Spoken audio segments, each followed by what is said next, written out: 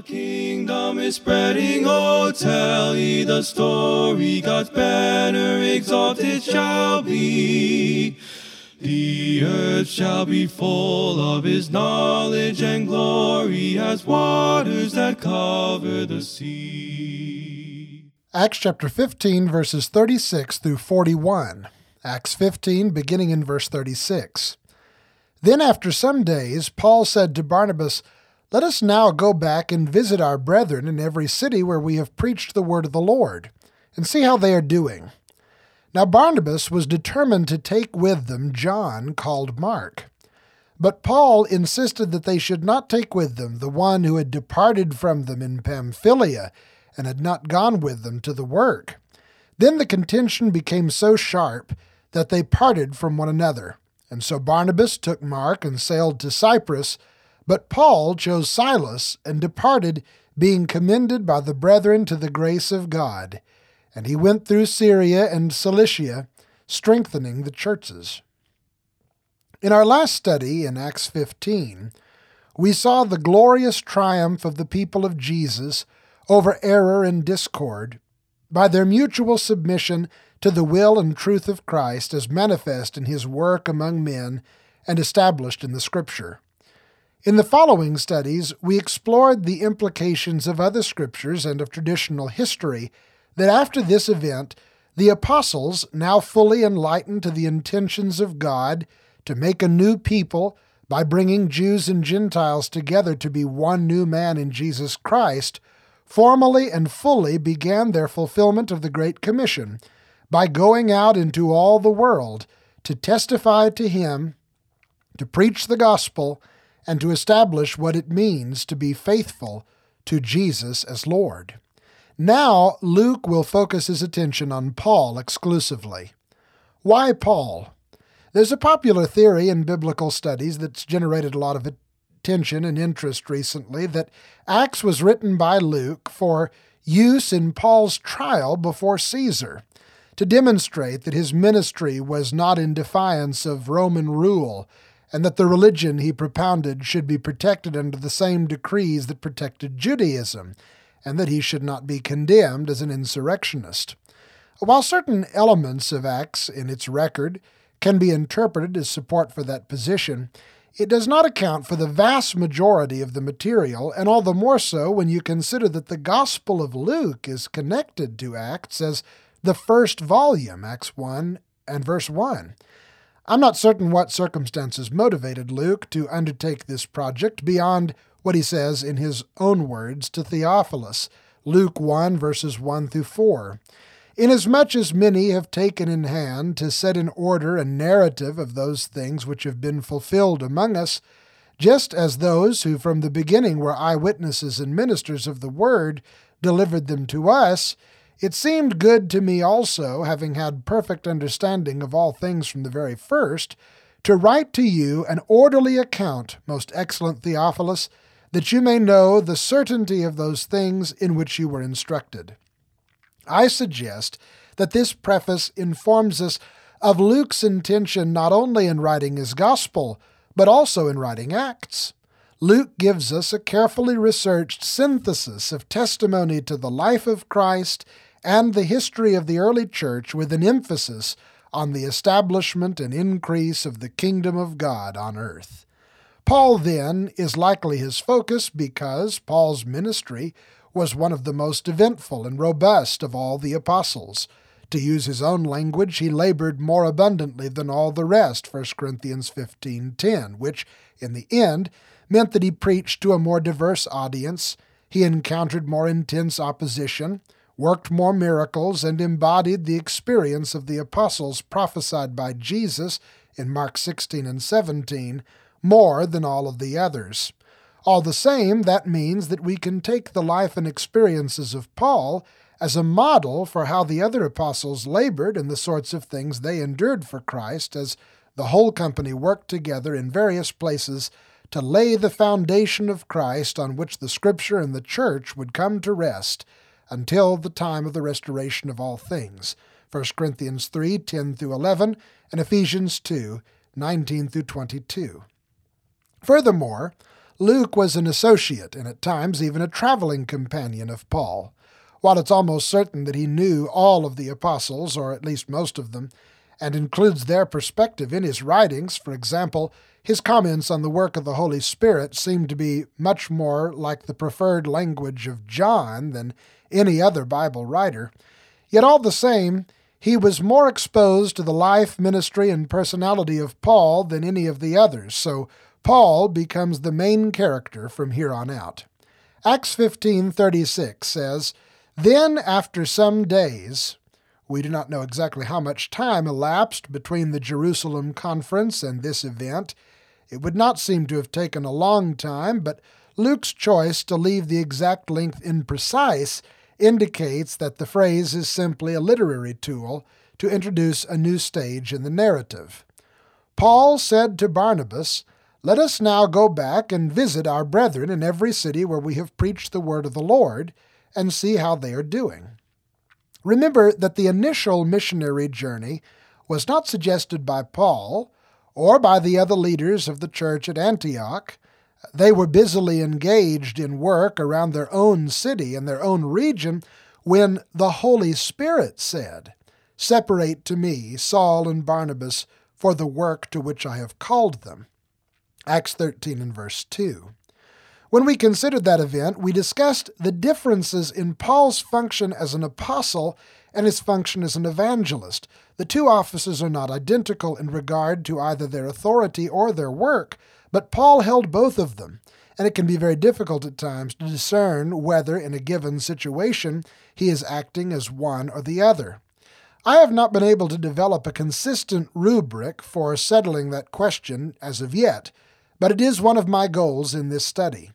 And the observation of Moses' lard, which we shared in our analysis of Acts 13, seems to hold up. When Paul was functioning as an apostle, the Spirit of God would intervene and direct his course through revelations. However, when Paul was functioning as an evangelist, he was left to his own ideas and opinions and governed only by the same standards of loyalty to the express will of Christ as every other disciple seeking to carry out a task. So here, it was not the Holy Spirit said, but Paul said to Barnabas, "Let us now go back and visit our brethren in every city where we've preached the word of the Lord and see how they're doing." This suggestion was born out of Paul's mind and heart, but it was very much in keeping with the will of Christ and based on his explicit command to teach those who had been baptized to observe all things that Jesus commanded, Matthew 28:20, as well as the command to love one another as Christ has loved us, John 13:34-35. Christian love is not merely abstract, but practical, and it produces a real relationship between those who are Christ's. The relationship between believers is described in Scripture as the brotherhood, 1 Peter 2:17 and 5:9. The brotherhood is not an organization or a supercongregational political entity. It is a fraternal spirit between God's children that manifests free but thoughtful association between Christians who know one another and have confidence in one another. So in Luke's record of the life and work of Paul, we see his practical brotherhood, the community within which he functions as a disciple of Christ, consisting of those who helped bring him to Christ and those who he helped bring to Christ himself. He had a sense of responsibility to them and a relational foundation from which to return to them as a teacher and protector over and again. While his apostolic work was ultimately universal in its scope, that is, Paul is our apostle as much as he was an apostle to any church in the first century, and he was as much an apostle to one church in the first century as he was to another in another part of the world, his evangelistic work seems to have been limited to his practical brotherhood. It was reasonable further that he should be concerned for the welfare of these congregations because he had already heard about the havoc the Judaizers brought against the congregations in Galatia, and he had sent an epistle to them to address those issues. Surely he wanted to check on the status of those churches as well as to make sure that others had not been similarly attacked by the promoters of a false gospel. Verse 37. Now Barnabas was determined to take with them John, called Mark. But Paul insisted that they should not take with them the one who had departed from them in Pamphylia and had not gone with them to the work. When Paul and Barnabas returned from their first trip back to Jerusalem from Antioch to deliver the relief money in anticipation of the coming famine, Luke says they returned with John Mark, the cousin of Barnabas, in tow. Specifically, he says they took Mark with them, 12 and 25, the same language used here. Then in 13:5, Luke says that when they left Antioch for their first missionary journey, they took Mark with them again as their assistant. We previously considered how this language describes the primitive method of developing evangelists. Mark's accompaniment of Paul and Barnabas was not merely for travel, but for training. Whatever his assistance to them consisted of, it was carefully structured to prepare him to do the same kind of work in the future. In Acts 13:13, Luke says that after they finished their tour of Cyprus, John Mark did not continue with them into mainland Asia, but he returned to Jerusalem from the city of Perga. Luke does not explain why, nor does he report any problem being caused by this departure, nor does he indicate that any wrong was done. But here we discover two things about that incident. First, it disrupted John Mark's training. He did not return to Jerusalem as a part of his work or preparation as an evangelist, or because he had completed it, but rather in rejection of it, so that even Barnabas agreed that he still needed to be taken along to receive further instruction. Related to this, the second thing we learn in the account in Acts 15 is Paul's attitude toward the situation. Paul considered Mark's departure a very severe infraction. He even uses the term apostasy. The New American Standard Version says that Mark deserted the others and did not go on in the work. It's not likely Paul meant that Mark had abandoned Christ and was not a true disciple, but he did feel that what Mark had done disqualified him from becoming an evangelist and receiving training for the same, at least so far as receiving Paul's help or being involved in his work was concerned. In no place does Luke tell us why Mark left, but this has not kept scholars from offering suggestions. Some suppose that Mark had become jealous for his cousin, who had ceased to be regarded as the leader of the missionary company. Others think he was frightened of how dangerous the journey was becoming as they planned to travel through the bandit-infested Pisidian highlands.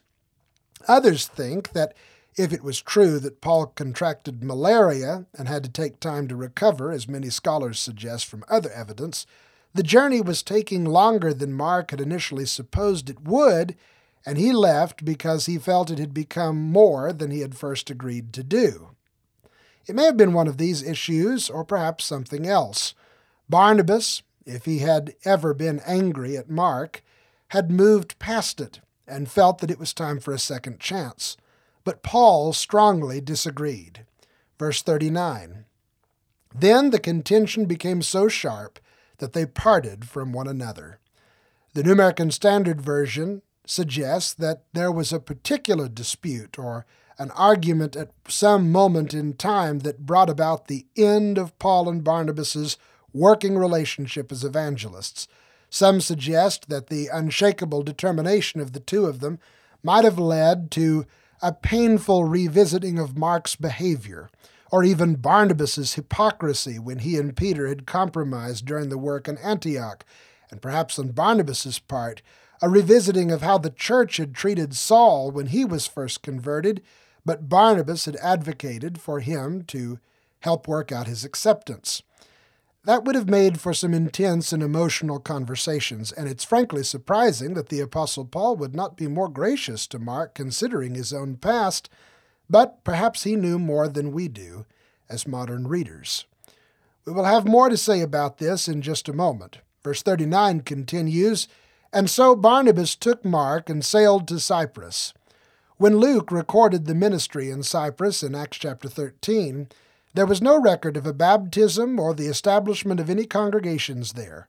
Luke did say the proconsul of Cyprus, his name was Sergius Paulus, believed, and generally that refers to becoming a follower of Christ, But if that had been the end of the record, we would suppose that the ministry on that island was not especially effective.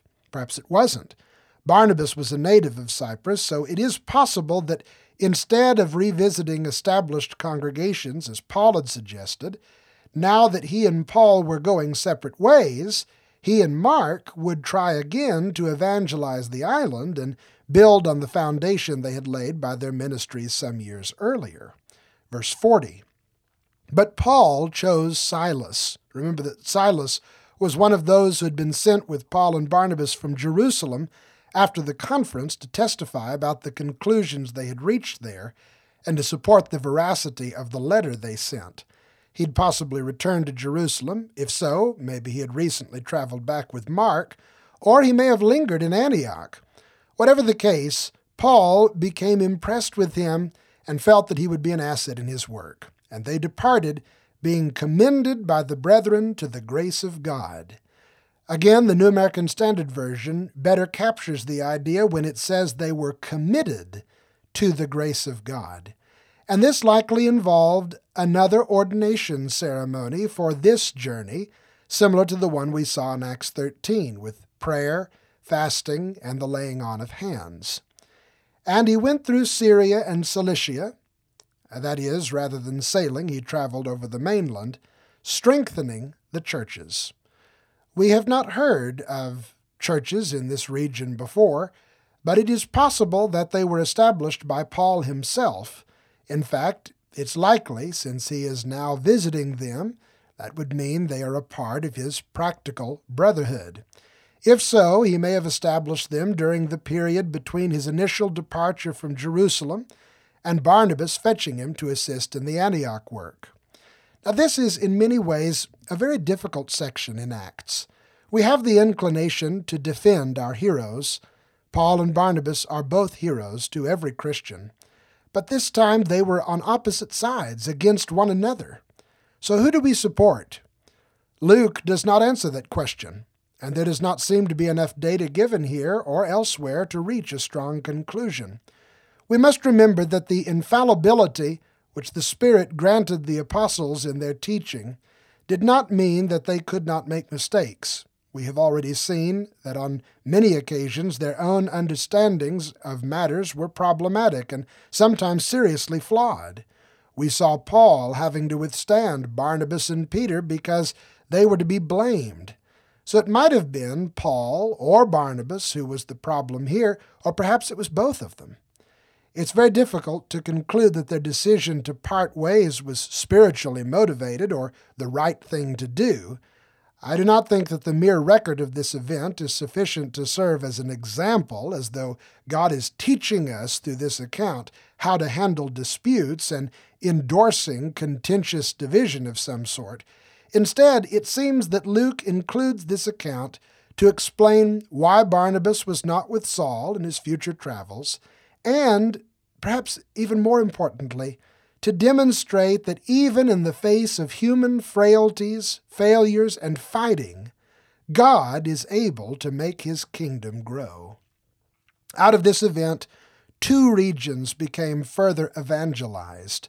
2 new evangelists were trained, and in the end, these men showed themselves to be true followers of Christ, in whom the Spirit of God was working to bear his fruit, because in the letters of Paul, which became a part of New Covenant Scripture, we learn that eventually he did reconcile with Barnabas, 1 Corinthians 9:6, and he came to see Mark as a valuable minister of the gospel, Colossians 4:10, Philemon, verse 24, and 2 Timothy 4:11. In God's merciful wisdom, he has chosen not only to redeem us, but to work through us for the redemption of the world. And all happens in concert together. Only an almighty God could accomplish something like this. Thanks for listening to Verse by Verse. I'm Clinton DeFrance. I'm a Christian Bible student and evangelist from Tulsa, Oklahoma. And this podcast is made available by the Congregation of Christians of which I am a member in East Tulsa. Please come meet us if you have the chance. You can learn more about us at our website, tulsachurchofchrist.com. Our music is from Andrew Martin a very talented Christian brother in the Dallas-Fort Worth area of Texas. You can check out his SoundCloud for more beautiful and uplifting productions from him. For news, articles, previous episodes, or to request a Bible study or a lecture series with me, visit vbvpodcast.com. Please subscribe to the podcast and give us a good review if you enjoy the studies. God bless and have a great week. From all the dark places of earth's heathen races, oh, see how the thick shadows fly. The voice of salvation awakes every nation. Come over and help us, they cry. The kingdom is spreading, oh, tell ye the story. God's banner exalted shall be. The earth shall be full of his knowledge and glory as waters that cover the sea. With praising and singing and jubilant ringing, their arms of rebellion cast down. At last every nation the Lord of salvation with glory their effort shall crown. The kingdom is spreading, oh, tell ye the story. God's banner exalted shall be. The earth shall be full of his knowledge and glory as waters that cover the sea.